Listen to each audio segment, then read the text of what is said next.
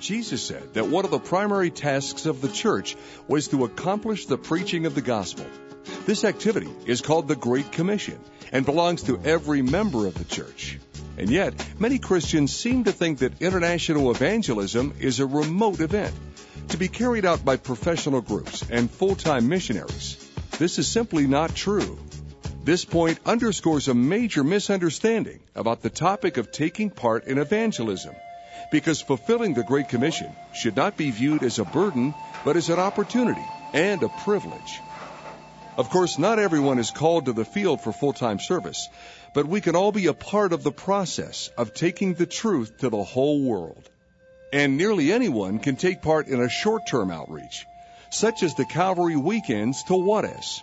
I went on a Juarez weekend, and the first time I went down, it was a really unique experience. Just traveling down in the van, I thought, well, what can we possibly do in 48 hours? And we spent a lot of time traveling down in the vans, but God really opened my eyes. We did so many things. We went out and shared the gospel in the neighborhoods and went down to a plaza area. We did so many things, but one that really stuck out to me was out in the dump area.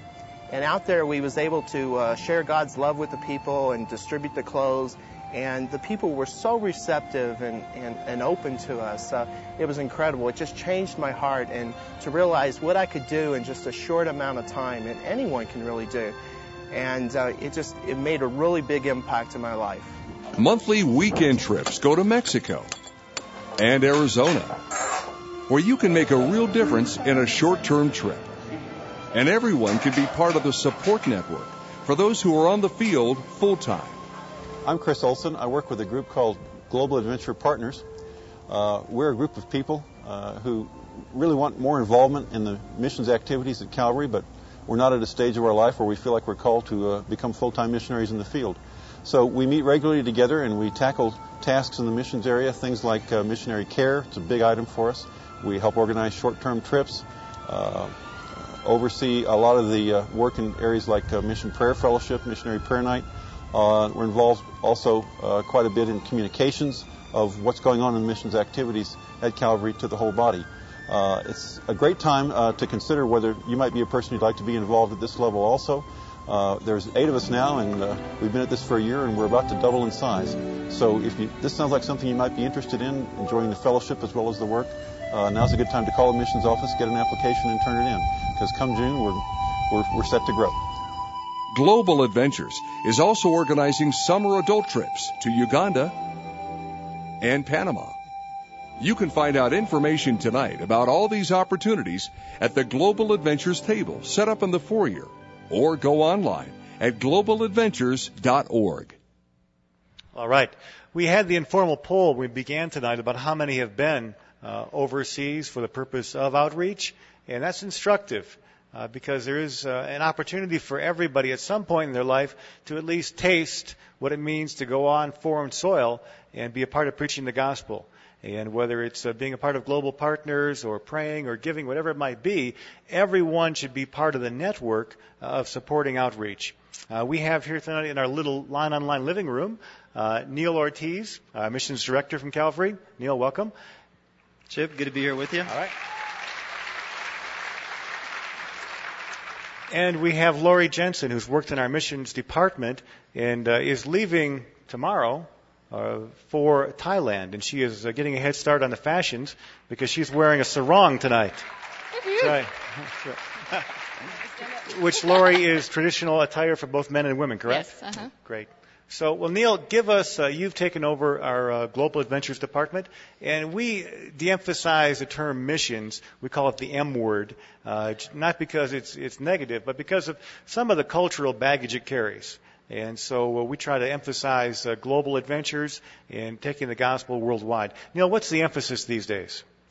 Well, the emphasis is just upon that, Chip, of it being an adventure, because anybody who's had the opportunity to serve the Lord, especially outside of what can be referred to as their comfort zone, knows that it's quite an adventure.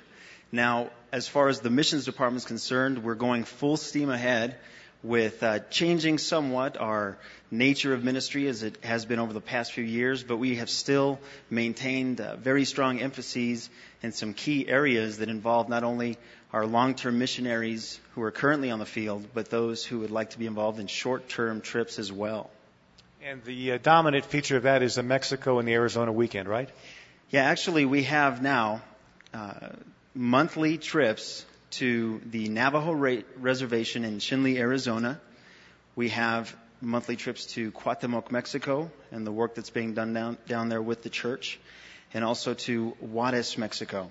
And so that's an opportunity for people to take a weekend out of their month and have the opportunity to experience serving God in another culture and yet not having to go too far away from home.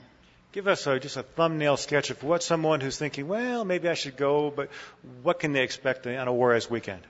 They can expect to be surprised. In fact, most people who go with a certain level of expectation come back having had that expectation completely overwhelmed by what actually happened. And in saying that, I'm not trying to oversell the experience, but truly, if you have the opportunity simply to speak to some of the people among the body here who have gone, they're going to tell you the same thing. Right. So we have monthly trips to Mexico, to Arizona. Then we have short-term summer trips for adults, Connection Missions, they were called. And this year they're going to what locations? Well, over the next 12 months, we're planning a trip to Panama and continuing our work down there with the Guaymi people. And then later, we're planning a trip to Africa, where we would work in Jinji, Uganda with some missionaries from our church, Jay and Sonny McLaughlin, Jess and Beverly Rich, and a few others who've been down there. And with these mission trips, they're a bit more intense, a bit more lengthy, but it's almost proportionate when it comes to how much more of a missions experience you're actually able to have. So a trip, for example, let's say to Africa, how long would that take? Africa's trip, I think, is a couple of weeks, and we plan on spending half that time in Jinji, Uganda, and the other half of that time in Kenya. One of the interesting things about Africa is it has millions and millions of what are known as AIDS orphans. And in speaking to one of the Global Adventures partners, actually the wife of Chris, who shared on the video, her eyes lit up when she looked at me and said, "Neil, if we continue work now, imagine being able to minister to these millions of children, give them the gospel, and have them grow up to be an army for the Lord." And Africa certainly needs that. Two other things we ought to mention is our School of Ministry has an annual trip, and they spend about a month on the field. Mm-hmm. That's always an enlightening time for the students, and that is coming up very soon for this current team. And then we have vertical trips, which formerly were known as Lifeline Missions trips. We have one to Belize coming up. Correct. The School of Ministry outreaches are quite intense. We try to extend them to 4 to 6 weeks if possible. And there they have the opportunity to employ the tools that they have gained over the past year of biblical and ministerial training. And so the teams will be leaving here in about a month. They need your prayer. We have a trip going to Harrogate, England, another trip down to Nicaragua to serve with Calvary Chapel of Managua that's there. We also have a trip to Chinle, Arizona. And then finally, we have a trip to Jerez de la Frontera, España, where Carlos Casco and his family, who are from this church, serve as missionaries. I can see how you got your job now, Neil, so that's great. Well, it's Nicaragua. Yeah. We also, as a footnote, by the way, we are taking applications right now for the year 2004 School of Ministry. So if you're interested in that, details at the Connection Center. Well, we have here with us Lori Jensen. And Lori, we are excited for you. Great things lie ahead. And thanks for coming tonight. Thank you. Tell us a little bit about what lies ahead for you in the coming weeks. Okay, well, June 10th, I'm actually leaving for Thailand.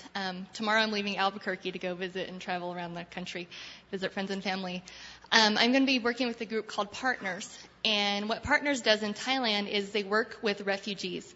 In Burma, or it's now called Myanmar, the country next door to Thailand, it's been in a civil war for over 50 years, and there's a military regime there that's committing atrocities and basically genocide against a lot of the minority peoples. And over 200,000 of these minority groups have fled their country, fled their homes, and are living in refugee camps in Thailand. And so Partners works to bring them physically, tangibly, the love of God. through crisis relief, community development, orphanages, school programs, that type of thing. We also work with refugees within Burma. There are an estimated 1 to 2 million internal refugees who their villages have been burned by the army. They're on the run. They're living in the jungle and just trying to survive. And so Partners also works in bringing them supplies, bringing them education, working with the national pastors, just coming alongside and supporting them. You know, Lori, as I listen to you, I know there are people out here thinking, oh, please, God, not me. But that's what I used to think too. How did you know, and when did you know that you had the privilege of being a full-time missionary? Well, I've always had a heart for missions in one way or another, but I never thought I would be the one going. And about a year ago, God just started stirring in my heart the desire to do more with what He's given me, the gifts and the skills that He's given me. And I just knew it was going to be a kind of intense ministry. I didn't know what. And last September, I met some people from Partners and just really liked what they were doing in Thailand. And in February, I went out and visited them to see firsthand the ministry that they're doing, and got to travel to the camps, got to travel inside Burma to visit a village that had been burned down 4 times by the army. And I could see as I was floating down the river, the blackened poles of their huts from where their village had been burned, but they kept rebuilding. So I just knew it just clicked. That's great. Yeah. What do you think will be the most difficult thing you'll face in the coming days? I think cultural adjustment for me, I think, is going to be easy. The food is good. The food's excellent. Thai food.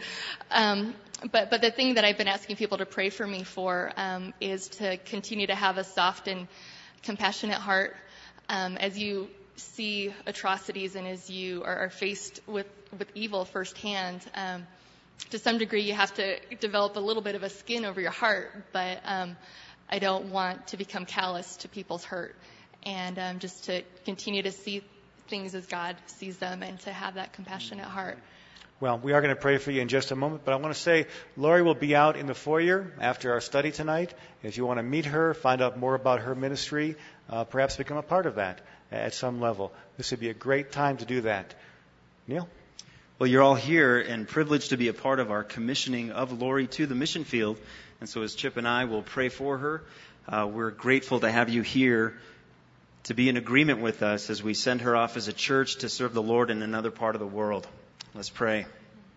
Heavenly Father, we thank you that by your Holy Spirit you have obtained ownership of Lori. And Father, to the degree that she has surrendered to you, you've been faithful to give her opportunity for growth and for service to you, Lord. And Father, as you have allowed her to become involved with this Partners ministry to the Burmese refugees, we now, as a body of Christ, commission her for that service. We pray that you would empower her by your Holy Spirit to accomplish the purposes you have designed for her out on that field. And Lord, we do pray for her adjustment from this culture to that amid the enjoyment of the food and of the pleasure in serving you, you would truly help her heart to be soft and to be compassionate for those that she will serve. So Lord, with gladness and joy, we, as your body, commission her for service. In Jesus' name, amen. Amen. All right.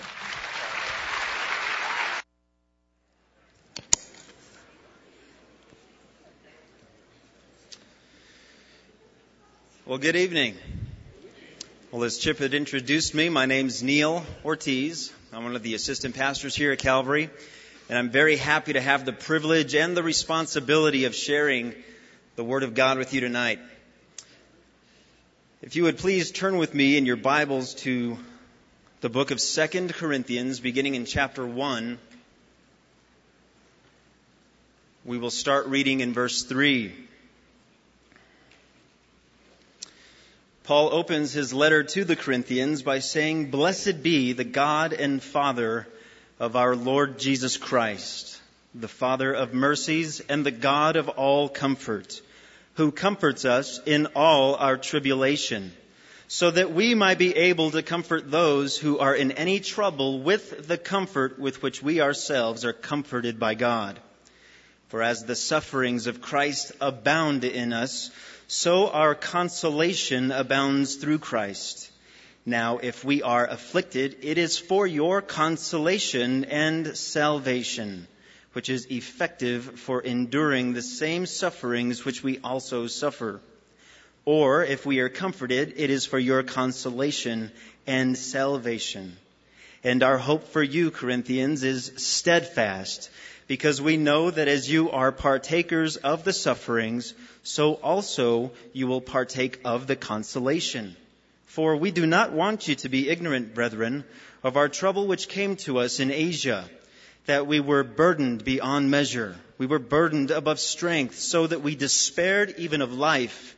Yes, we had the sentence of death in ourselves, that we should not trust in ourselves, but in God who raises the dead, who delivered us from so great a death, and does deliver us, in whom we trust that he will still deliver us.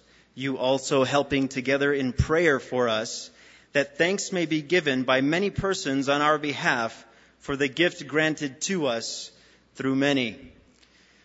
I'd like to share with you this evening on the subject of resistance training, also known as a common form of physical fitness training. Involved in resistance training is your peripheral muscles being broken down as they push or pull against some force. Now, that force could be gravity, as when you're lifting weights at the gym, or it could be another force, as when you're using a rowing machine. Now, over time, with repeated activity, your muscle fibers get longer and thicker, and subsequently, you're able to work against a greater force or lift heavier weight for longer periods of time. Now, I believe that God has given us an understanding of how the human body increases physical strength and endurance in order to illustrate for us a biblical principle. And that principle is this: that God can use the trial that you're facing constructively to make you the man or woman of God that he wants you to be. Yes, God uses spiritual resistance training to make his men and his women. Now, the word trial, I believe, has been given a bad rap. In fact, in Christian circles, it almost has an entirely negative connotation. When one envisions entering a trial, that vision is comparable to entering a haunted house, being absolutely terrified of what might be on the inside and not certain if you're going to make it out alive. The word trial simply means a test, an examination, or an assessment. You see, weightlifters regularly employ resistance training by putting their bodies to the test. They have chosen to agonize under heavy amounts of weight for extended periods of time for the ultimate desired effect of increasing their strength and endurance. They choose to gladly endure the hardship that is short-term for the long-term benefit of being more strong. Now, in this context, the trial that they endure is viewed as good. Why? Because of the ultimate result of their hardship. Now, spiritually, trials or tests come to us in two forms. They come to us in the form of blessings. And the test in blessings is to see whether or not we can handle blessings without compromising our faith in God. The test also comes to us in the form of tribulation. And the trial of tribulation is again to see whether or not we can endure the sufferings, whether or not we can handle them without compromising our faith in God. Now, for our purposes tonight, we will look at the latter, trial or testing by tribulation. We will see how God constructively used the trial of tribulation in the life of Paul the Apostle. Yes, this godly man suffered in the will of God. And we'll see how God used this spiritual resistance training to benefit both him and the church. But we must first consider what Paul's trouble was. You see, it's important to understand what Paul's trouble was because it sets the tone of how the passage we are studying tonight is going to impact us. Well, whatever Paul's trial was, we see that he did not want the Corinthians to be uninformed of it. In fact, in verse 8, he tells them, "For we do not want you to be ignorant." This was a common phrase of the day that was used to introduce new information. We can conclude that his experience of suffering was so recent that even the Corinthians hadn't heard of it yet, and perhaps Paul was relying upon the deliverer of this letter, Titus, to fill in the details once he got there. Now, the scripture in this passage does not tell us specifically what Paul's trouble was. However, in verse 5, he likened it to the sufferings of Christ. We can then conclude that these sufferings by Paul and his missionary companions were not the result of sinfulness or foolishness on their part, but rather it refers to tribulation and hardship that come from simply living as a Christian and suffering as a Christian. Now, we do know from the passage that his suffering was in Asia. And the only specific trial that we're informed of that Paul and his travel companions had experienced in Asia is given to us in Acts 19 when we're told of a riot incited against them by a man named Demetrius. However, this takes us back several months, and the way that Paul communicates this seems to imply that what he refers to is much more recent than that. Now, to get a general idea of what Paul's sufferings might have been, would you please turn with me to 2 Corinthians chapter 11, beginning in verse 23.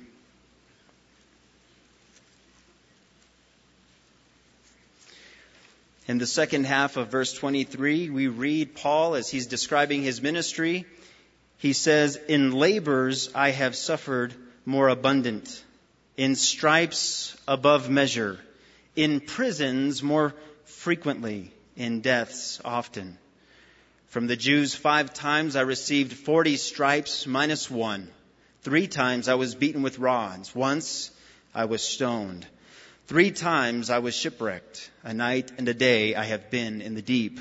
In journeys often, in perils of waters, in perils of robbers, in perils of my own countrymen, in perils of the Gentiles, in perils in the city, in perils in the wilderness, in perils in the sea, in perils among false brethren, in weariness and toil, in sleeplessness often, in hunger and thirst, in fastings often, in cold and in nakedness. Besides the other things, what comes upon me daily, my deep concern for the churches."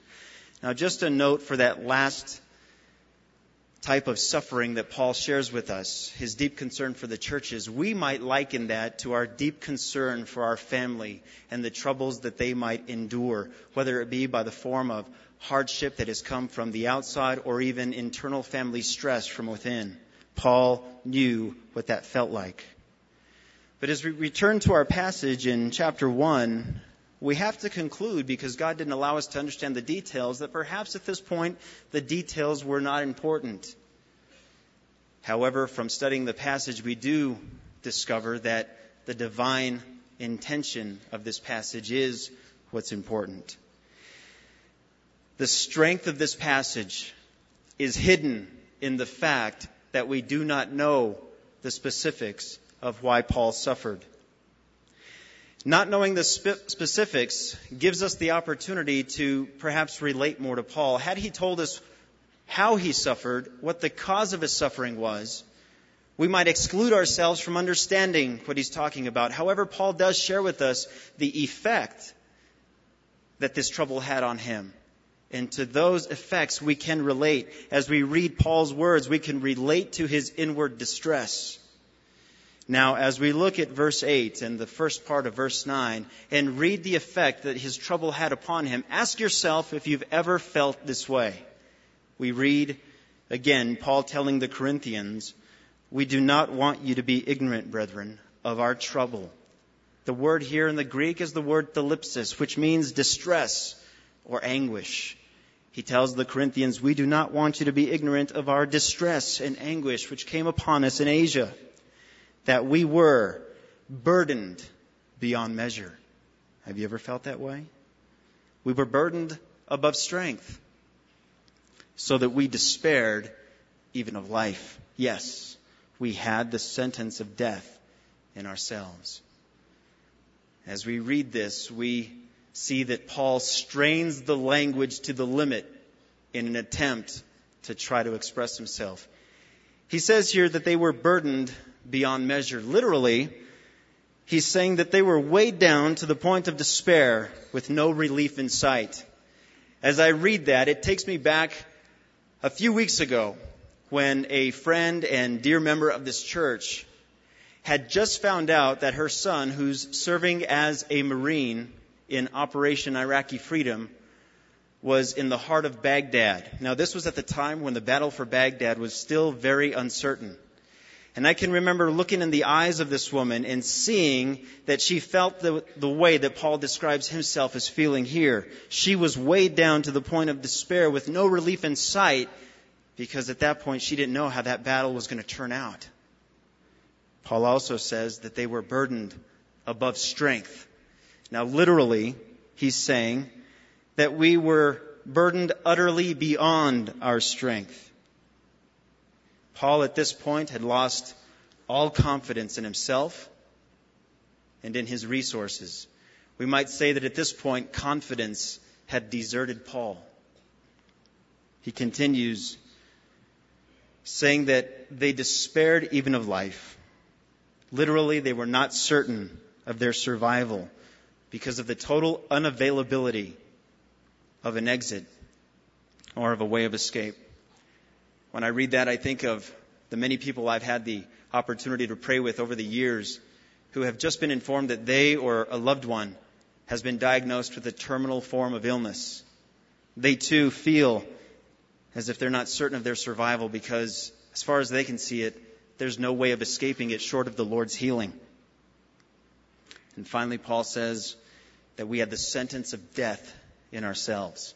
Literally, being that this is a judicial term, Paul's making a statement that at that point we received our death sentence. Paul here envisions himself as a man who perhaps once more begged of the king for mercy that his life might be spared. But at this point, that request had been denied. In addition to his description, some of the verb tenses used by Paul show us exactly how vividly this memory of his trouble remained with him. Now, to get to the good stuff. How? How did God constructively use this trouble to make Paul the man of God he wanted him to be, and also use that suffering for the benefit of the church? Well, first, from our passage, we understand that this form of spiritual resistance training in the form of trial presents us with a spiritual fitness assessment. You see, when our lives are interrupted by trial, our relationship with God is put to the proof. Our faithfulness to our responsibilities to the Lord are assessed. Trials offer us a spiritual checkup to see exactly how much we trust the Lord in His goodness, His faithfulness, and His sovereignty. And the interruptive nature of trial affords us a pop quiz, if you will, over the condition of our trust in God. Now, we know that it's virtually impossible to be prepared for every trial. In fact, we don't know how exactly we're going to respond when trial comes upon us, especially when it's in the form of perhaps a layoff or a diagnosis or the breaking up of a family, separation, an accident, a death, perhaps being overlooked for a promotion at work, being disrespected, or plain just not getting your way. We don't know how we're going to respond until that trial hits us. What about some more mild trials like getting in the slow line at the bank or losing vital information off of your computer's hard drive when you need it most? How do we respond? When we face these things, we are put to the test. Paul was a man who was often put to the test. And we see here in this passage, Paul passed the test. I want you to notice with me in verse 3, the first words out of Paul's mouth when he begins to discuss their sufferings. He says, "Blessed be God. Blessed be the God and Father of our Lord Jesus Christ, the Father of mercies and the God of all comfort." What speaks to me here is what he doesn't say. He doesn't complain. He doesn't nag, but he first chooses to exalt God. We see that Paul passed his test, his spiritual fitness assessment with flying colors, because for Paul, trusting God and remembering God had become second nature to him by this point. It had become second nature to Paul because Paul trusted in God long before the trial hit. And he trusted in God as the Father of mercies and the God of all comfort. We see here that Paul developed a holy habit, if you will, of obediently trusting that God would not allow anything sufferable to come upon him if it wasn't for an ultimate good.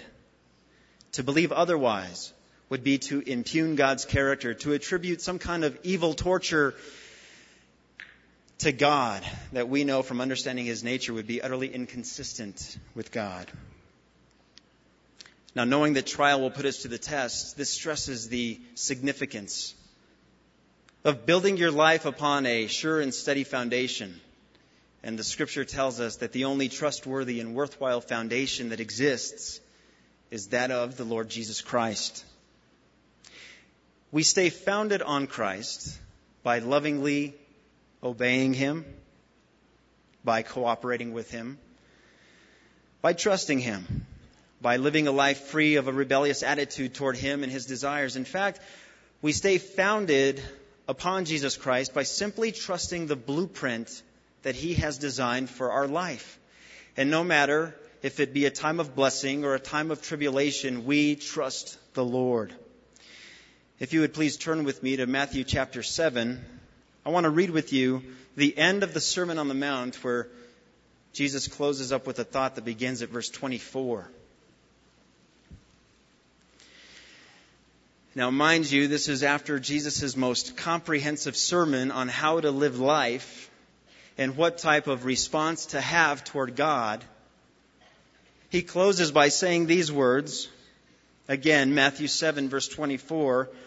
"Whoever hears these sayings of mine and does them, I will liken him to a wise man who built his house on the rock. And the rain descended because it will. And the floods came because they will come. And the winds blew and beat on that house, and it did not fall. For it was founded on the rock. But everyone who hears these sayings of mine and does not do them will be like a foolish man who builds his house on the sand. And the rain descended, the floods came, and the winds blew and beat on that house, and it fell. And great was its fall." So, where are you standing now?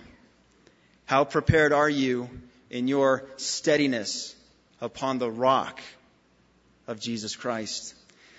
Now, how you respond to the trial that you're facing or will face will be a good barometer to measure your spiritual temperature by. Now, if in this testing you realize that you're not where you need to be in trusting the Lord, then simply take it as a merciful heads up by God and begin to take the necessary steps that'll get you from where you are to where you need to be. Now, secondly, in this passage, we see that this form of spiritual resistance training, in the form of trial, positions us to mercifully experience God's power. We experience that power in the form of his power to comfort us. Now, perhaps some of us would never know the intensity of God's loving embrace had we not been stilled by trial. We otherwise wouldn't sit still long enough to let him envelop us with his perfect love had we not been stopped dead in our tracks by the debilitating nature of tribulation. In 1 John chapter 4, verse 18, John says, There is no fear in love, but perfect love casts out fear, because fear involves torment. But he who fears has not been made perfect in love. Having a trial come into your life positions you to receive God's comfort and His love. And that's when you discover firsthand that God's love dissolves your fears. We see here in verse 3 that Paul begins to describe God as the Father of mercies and the God of all comfort. He goes on to say, who comforts us in all our tribulation, so that we may be able to comfort those who are in any trouble with the comfort with which we ourselves are comforted by God. For as the sufferings of Christ abound in us, so our consolation abounds through Christ. Now, if we are afflicted, it is for your consolation and salvation, which is effective for enduring the same sufferings which we also suffer. Or if we're comforted, it is for your consolation and salvation. And again, our hope for you is steadfast, because we know that as you are partakers of the sufferings, you'll also benefit, you'll experience God's consoling power. Now, the Bible promises this: God's comfort and the trial that He has allowed in your life always go hand in hand. You see, a person's most satisfied with a drink of water when their tongue is utterly parched from thirst. And perhaps man is never more satisfied in God alone than when they experience the sufficiency of His comfort during their darkest hour, when all other joys have been stripped away. Here, God's described as the Father of mercies. Mercy is not getting what you deserve, which, in this context, implies that we deserve to be left alone by God in our suffering. But rather, God, in His love, does the opposite.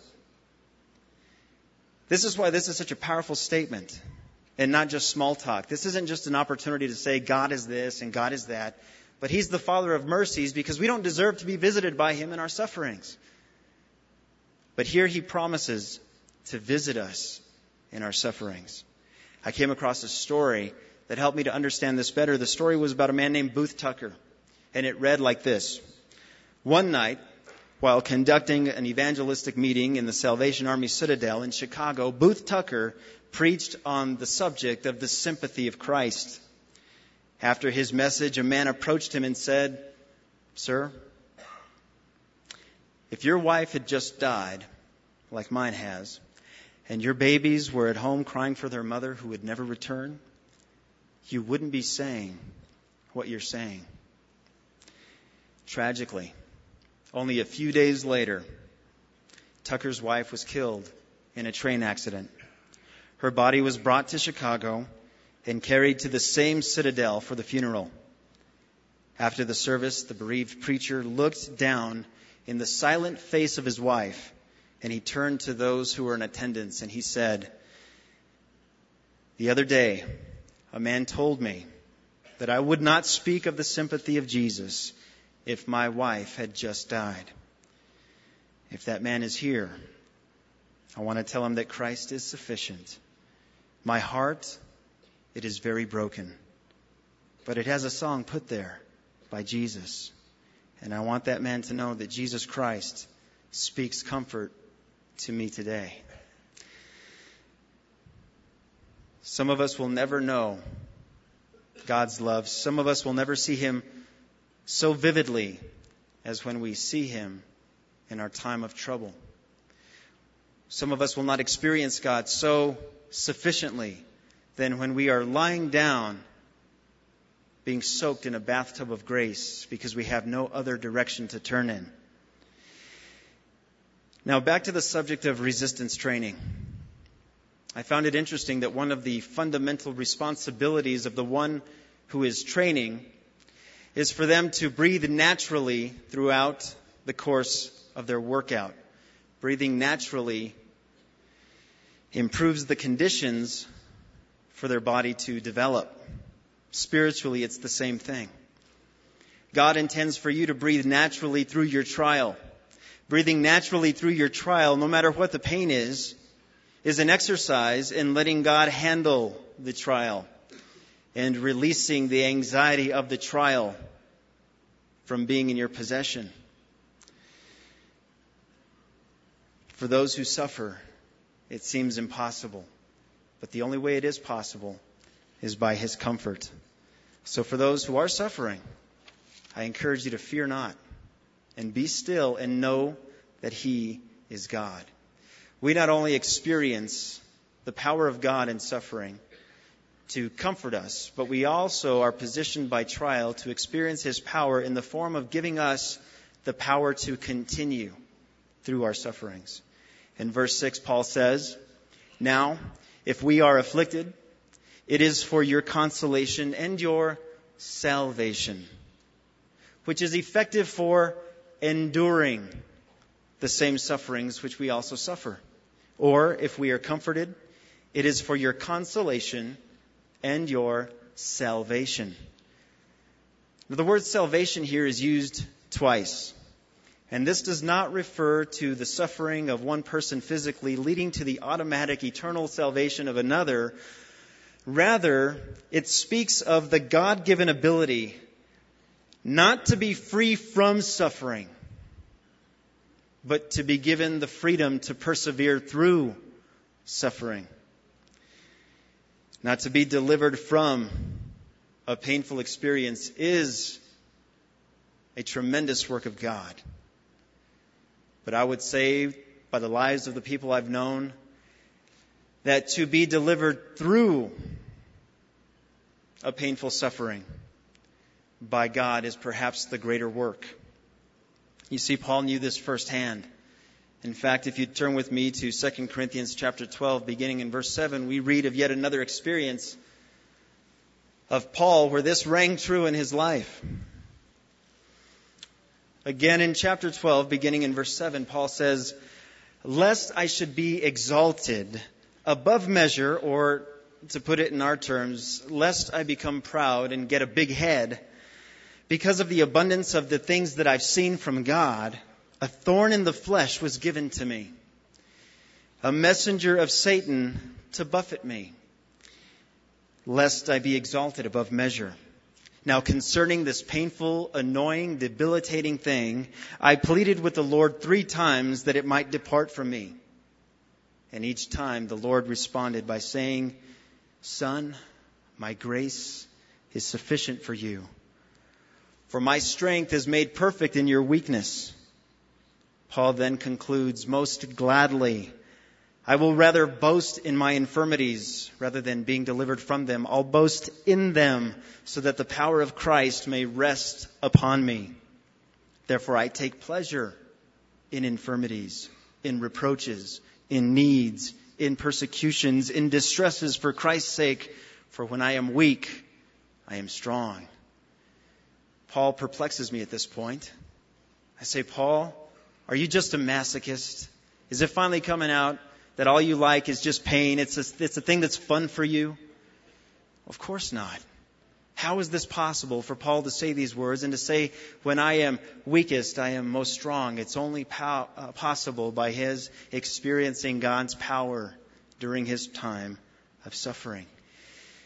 Folks, just this week, I spoke to a dear friend of mine who, within the last 7 days, discovered that his wife and one of his daughters each have forms of cancer. And at this point, it's still unknown as to what stages the cancers have progressed. And this man is a wonderful man of God. His family is a great family of God. And as I was weeping with him as he wept, I asked him how he's getting through this. And he said what I expected him to say. He said, "Well, my heart's broken. I'm hurting. But as a family, we've come together and we're praying through this. And we know that whatever has been allowed and whatever will be allowed, God is going to be good throughout all of it." They had the power to be comforted and the power to continue because of their relationship to the Lord. Now, next in this passage, we see that this form of, again, spiritual resistance training by way of trial allows you to provide comfort for others. This is another way that it's beneficial to the body of Christ. Now, Paul again says in verse 6, if we're afflicted, Corinthians, it's for your benefit. It's for your consolation and salvation, which is effective for enabling you to endure the same sufferings we suffer. Or again, Corinthians, if we receive comfort by God, it's for you. It's for your consolation and salvation. Now, as you read this, notice that Paul's emphasis is that the comfort he was given by God is not to be self-serving. But rather, he says God gave it to him for the purpose of giving it to others that they might be comforted in their trial, that they might have the ability to endure that trial, and so on and so forth. He's telling the Corinthians that his own personal experience of deliverance through suffering has prepared him to now speak into their lives and enable them, as Paul stands as God's conduit of comfort and strength to the Corinthians. Now, we've considered briefly what Paul's sufferings might have been. Well, what were the Corinthians suffering? You know, again, the Scripture is silent as to what they might have been suffering. We're not told specifically, but again, the strength of this passage may be hidden in the fact that we don't know what the Corinthians were suffering. Again, so that we might not be excluded from relating to them. However, we do know that they were suffering. And again, we can relate to the inward distress that the Corinthians were experiencing. Now, here are some of the possibilities of what the Corinthians might have been suffering. Corinth, during the time of the writing of this letter, was a very cosmopolitan city that was renowned for its entertainment, its vice, and its corruption. It was a city that was filled with temples and shrines, the most prominent of which was an 1800 it was called the Temple of Aphrodite, which stood upon an 1,800-foot promontory called the Acrocorinthus. And the way that the people of Corinth and the surrounding area would worship Aphrodite was by making use of the 1,000 temple Herodiulae. These were also known as the consecrated prostitutes of the temple. One writer described the city as being a seaman's paradise, a drunkard's heaven, and a virtuous woman's hell. Corinth was said to be a city that was a place where one could take a vacation from morality. It became so notorious for its evils that the term Corinthianazomai, or to act like a Corinthian, became synonymous with debauchery and prostitution. So as Christians living in this environment, more than likely they were experiencing persecution for their faith in the form of ostracism, joblessness, again, family separation, as one member would become a Christian and the other did not want to endure that person who had become a Christian. Perhaps some of these were also being thrown in prison or experiencing other forms of physical pain because of their faith in Christ. Perhaps their suffering was the result of the church being strained and, in fact, even ripped apart by the false apostles that Paul addressed in each of his letters. Or perhaps the Corinthians were simply suffering from life.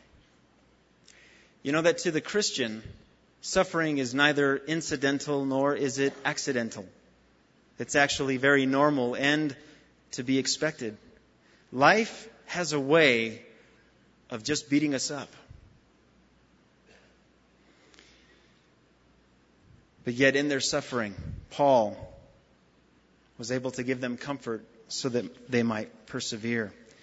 We see that here Paul offered them a living pattern to follow. You see, a good example is probably the best form of teaching. You know, classrooms and lectures and even sermons like this, they could be helpful, but there's no substitute for a living pattern to follow. Paul provided that living pattern for the church then, and He provides a living pattern for the church now. In fact, He told the Philippians in the book of Philippians chapter 4, verse 9, these words. He said, "The things which you have learned and received and heard and saw in me, these do, and the God of peace will be with you." We as Christians, just like Paul was a Christian, have the opportunity to have that same testimony ring true in our life. That as God has ordered for you a certain lot in life, and for some it involves more suffering than others, you have the opportunity to, in your sufferings, be a living pattern of example for those around you. You see, it can be a very fearful thing to pray that God would use you, because it just might be that the way in which He wants to use you most is very similar to the way in which He used Paul in Paul's sufferings. Now, it appears from the text that the requirement to be used by God as one who would bring comfort to others is not that you have to suffer exactly the same things that they have suffered, but it does appear that you at least have to suffer to the same effect in order to be effective. But on the other hand, having the opportunity to console someone who is suffering in the same way that you have suffered can be a way in which God redeems your experience and allows you to minister to them. I came across a story of a young boy by the name of Douglas Marr and a young woman named Laura Bradley. The story read like this. Douglas Marr, 15, of Creve Coeur, Missouri, had been feeling bad for several days. His temperature was ranging between 103 and 105 degrees, and he was suffering from severe flu-like symptoms. Finally, his mother took him to the hospital in St. Louis. Douglas Marr was then diagnosed as having leukemia. The doctors told him in frank terms about the disease, and they said that for the next 3 years he would have to undergo chemotherapy. They didn't sugarcoat the side effects. They told Douglas that he would more than likely become bald and that his body would bloat. Now, upon learning this, he went into a deep depression. Knowing this, his aunt called the local floral shop, and she arranged to have flowers delivered to Douglas. She told the clerk at the flower shop that the arrangement was for her teenage nephew who had leukemia. Now, when the flowers arrived, they were beautiful. Douglas read the card from his aunt, but then he saw a second card. The card read, "Douglas, I took your order at the floral shop. I work over at Brick's Florist. I had leukemia when I was 7 years old. Now I'm 22 years old. Good luck, Douglas. My heart goes out to you. Sincerely, Laura Bradley." Upon reading this, Douglas, for the first time in a long time, had his face light up, and he looked up and said, "Oh." The story goes on to read, it's funny. Douglas Marr was in a hospital filled with millions of dollars of the most sophisticated medical equipment. He was being treated by expert doctors and nurses with medical training totaling in the hundreds of years. But it was a sales clerk in a flower shop, a woman making $170 a week, by taking the time to care and being willing to do what her heart told her to do, that gave Douglas hope and the will to carry on. Now, prayerfully and by faith, during your time of suffering, I would ask you to look around you and see how God might use you in the same way that Paul was used, in the same way that Laura here was used, to bring hope to those who are suffering and currently have no hope. You know, more often than not, God manifests Himself to His children by doing it through His children. And that's exactly what He did to Paul, as Paul was God's conduit of comfort and strength to the Corinthians. Now, fourthly, this form of spiritual resistance training that comes to us by way of trial works a good thing in that it produces a greater faith in God within you. You know, for me, perhaps this is where it gets really good for us. Now, I would ask that you take a moment and think about the trial that you're in, or perhaps the trial that you were just in, or for some of you who foresee yourself being in a trial, pretty much covers the panacea here, doesn't it? And I want you to think about three things. I want you to affirm three truths to yourself. You might want to consider writing these things down so that in the future or even presently you can ask yourself about these things. I want you first to affirm that God is sovereign, right? Right. Secondly, I want you to affirm that God in His sovereignty has allowed this trial, right? Right. And thirdly, I want you to affirm to yourself that God, because of His promises, will constructively use that trial to make you the man or woman of God He wants you to be. Again, let's refer back to the nature of physical resistance training. We've said that it involves the peripheral muscles being broken down as they push or pull against some force. And over time, with repeated activity, the muscle fibers get longer and thicker. Subsequently, you're able to work against a greater force or lift heavier weight for longer periods of time. Your trial is your opposing force.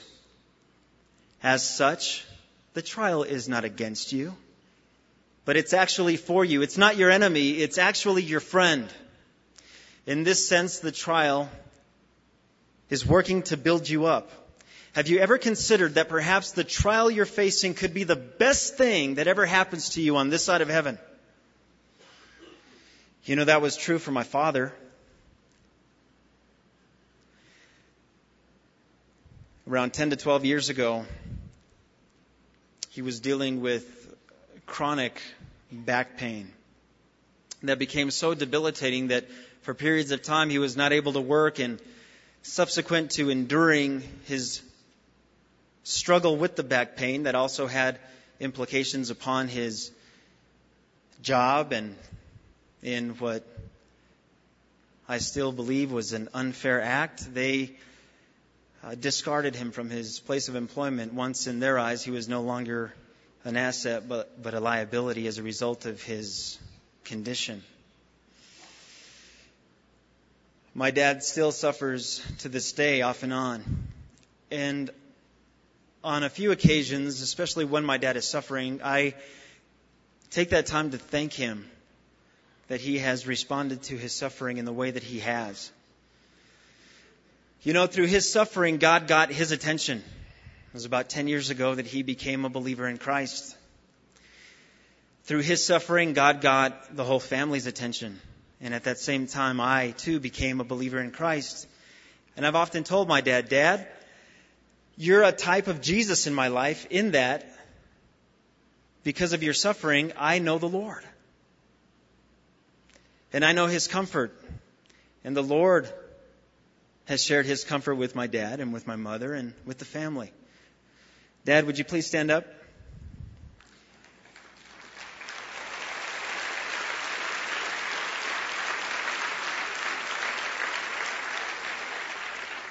What Paul was to the Corinthians, that man has been to me. That as a result of me observing him in his sufferings and being a benefactor of that which he received as a result of his sufferings, I have life, and I have comfort, and I have strength. Paul put it this way. Let's return to our passage in verse 8. We were burdened beyond measure, above strength, so that we despaired even of life. I didn't want to live anymore, Paul says.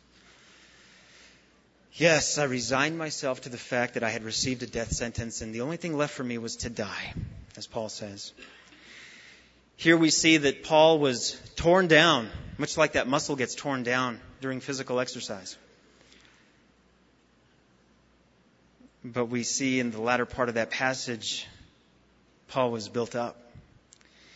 This is how it works. God is your spiritual spotter.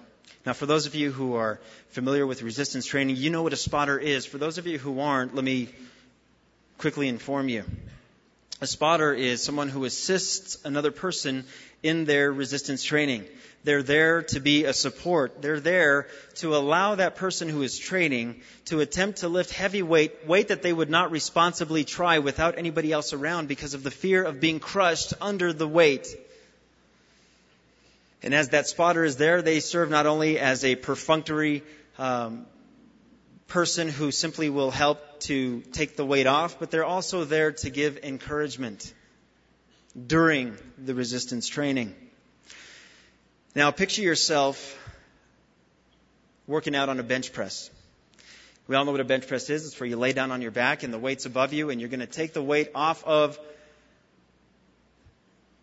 the bench and then proceed with repetitions. Now, there the trainee is. There his spotter is hovering over the trainee.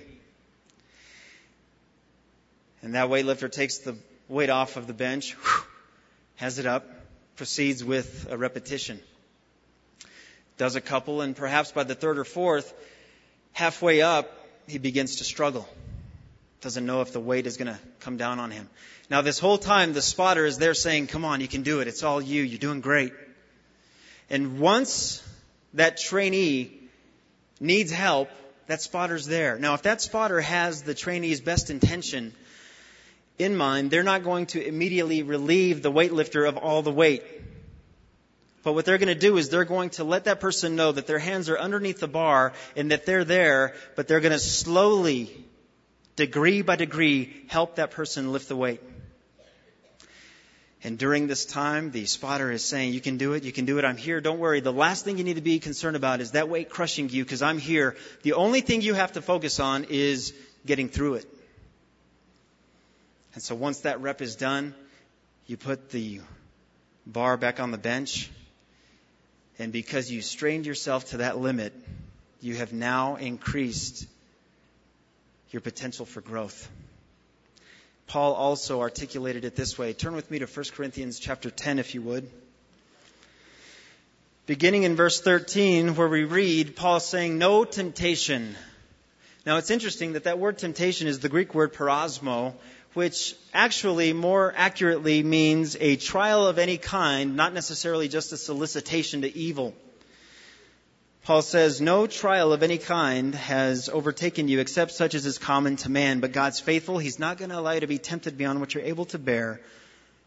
But with the test, He'll make the way of escape that you might be able to endure it. Faith grows in two ways for the Christian.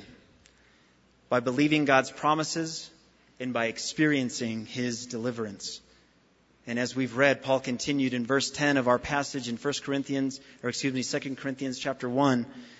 In verse 10 where Paul says that God delivered us from so great a death and does deliver us, in whom we trust that He will still deliver us. Paul's basically saying that during his time of suffering, he was infused with a strength so that he came out the other end of this trial having a greater optimism, a greater hope, and a greater strength for whatever trials he would face in the future. Recently, I've been asking people that I've known have suffered and are Christians how exactly they get through their suffering, and I've asked them how their suffering has impacted them. And the answer that I get has been 100% consistent among all Christians. They say, I get through my suffering because I trust in the Lord's goodness. That He hasn't allowed this sufferable thing without a reason or a greater purpose. Then I ask them, well, practically, how do you get through it? And they say prayer.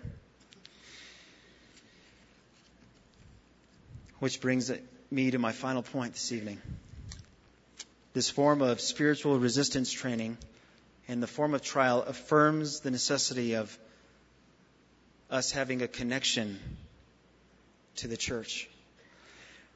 Paul ties his deliverance closely to the prayers of the Corinthians, where in verse 11 he says, you, Corinthians, also help together in prayer for us, that thanks may be given by many persons on our behalf for the gift granted to us through many. Here he shows how the lives of Christians are inescapably intertwined.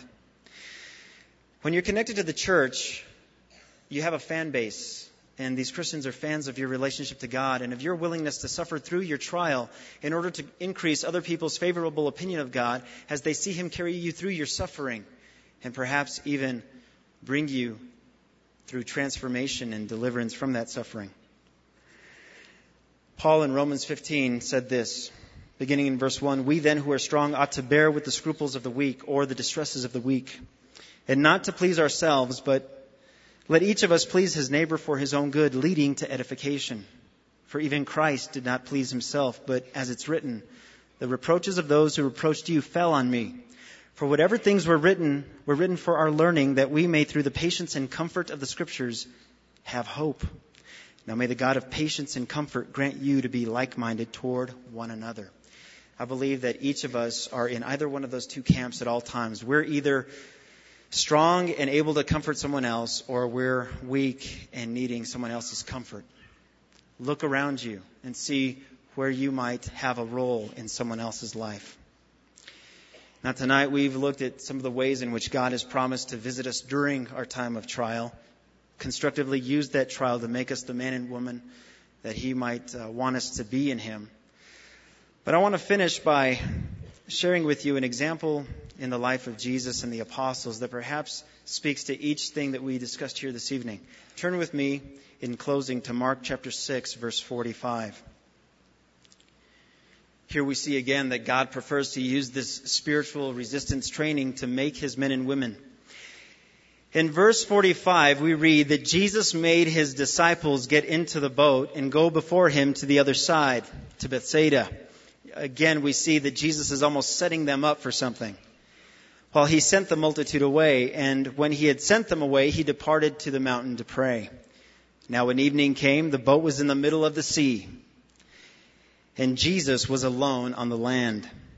Now when He saw the disciples straining at rowing, one form of resistance, He noticed them because the wind was against them. Now about the fourth watch of the night, He came to them. It almost sounds like Jesus saw them struggling and just kind of waited a while before He decided to go in their direction. When He saw them, He walked on the sea, and He was just planning on passing them by. But when they saw Him walking on the sea, they supposed it was a ghost, and they cried out. Get in your mind the idea of middle school girls crying on a roller coaster. Sorry, middle school girls. The guys probably scream louder than you do.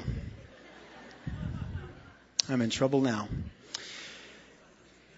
They supposed it was a ghost, and they cried out, for they all saw Him and were troubled or scared or terrified. But immediately Jesus talked with them and said to them, "Hey, disciples, be of good cheer. It is I. Don't be afraid."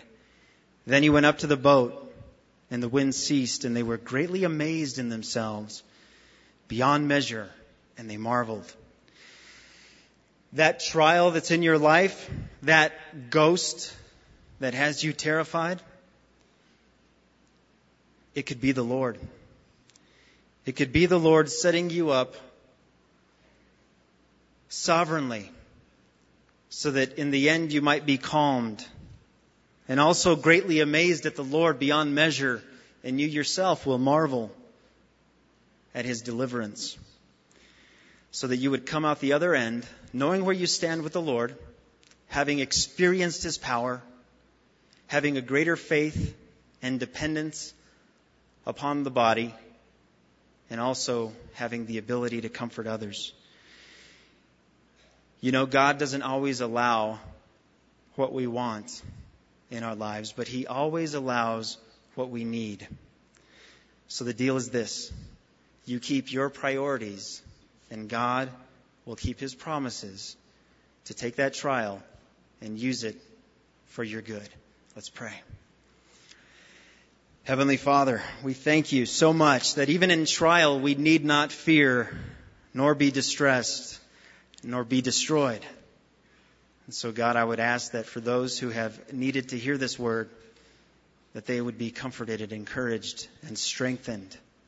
And so, Jesus, we dedicate ourselves to You, making ourselves available that whatever your purposes in us might be, that you would be well served and well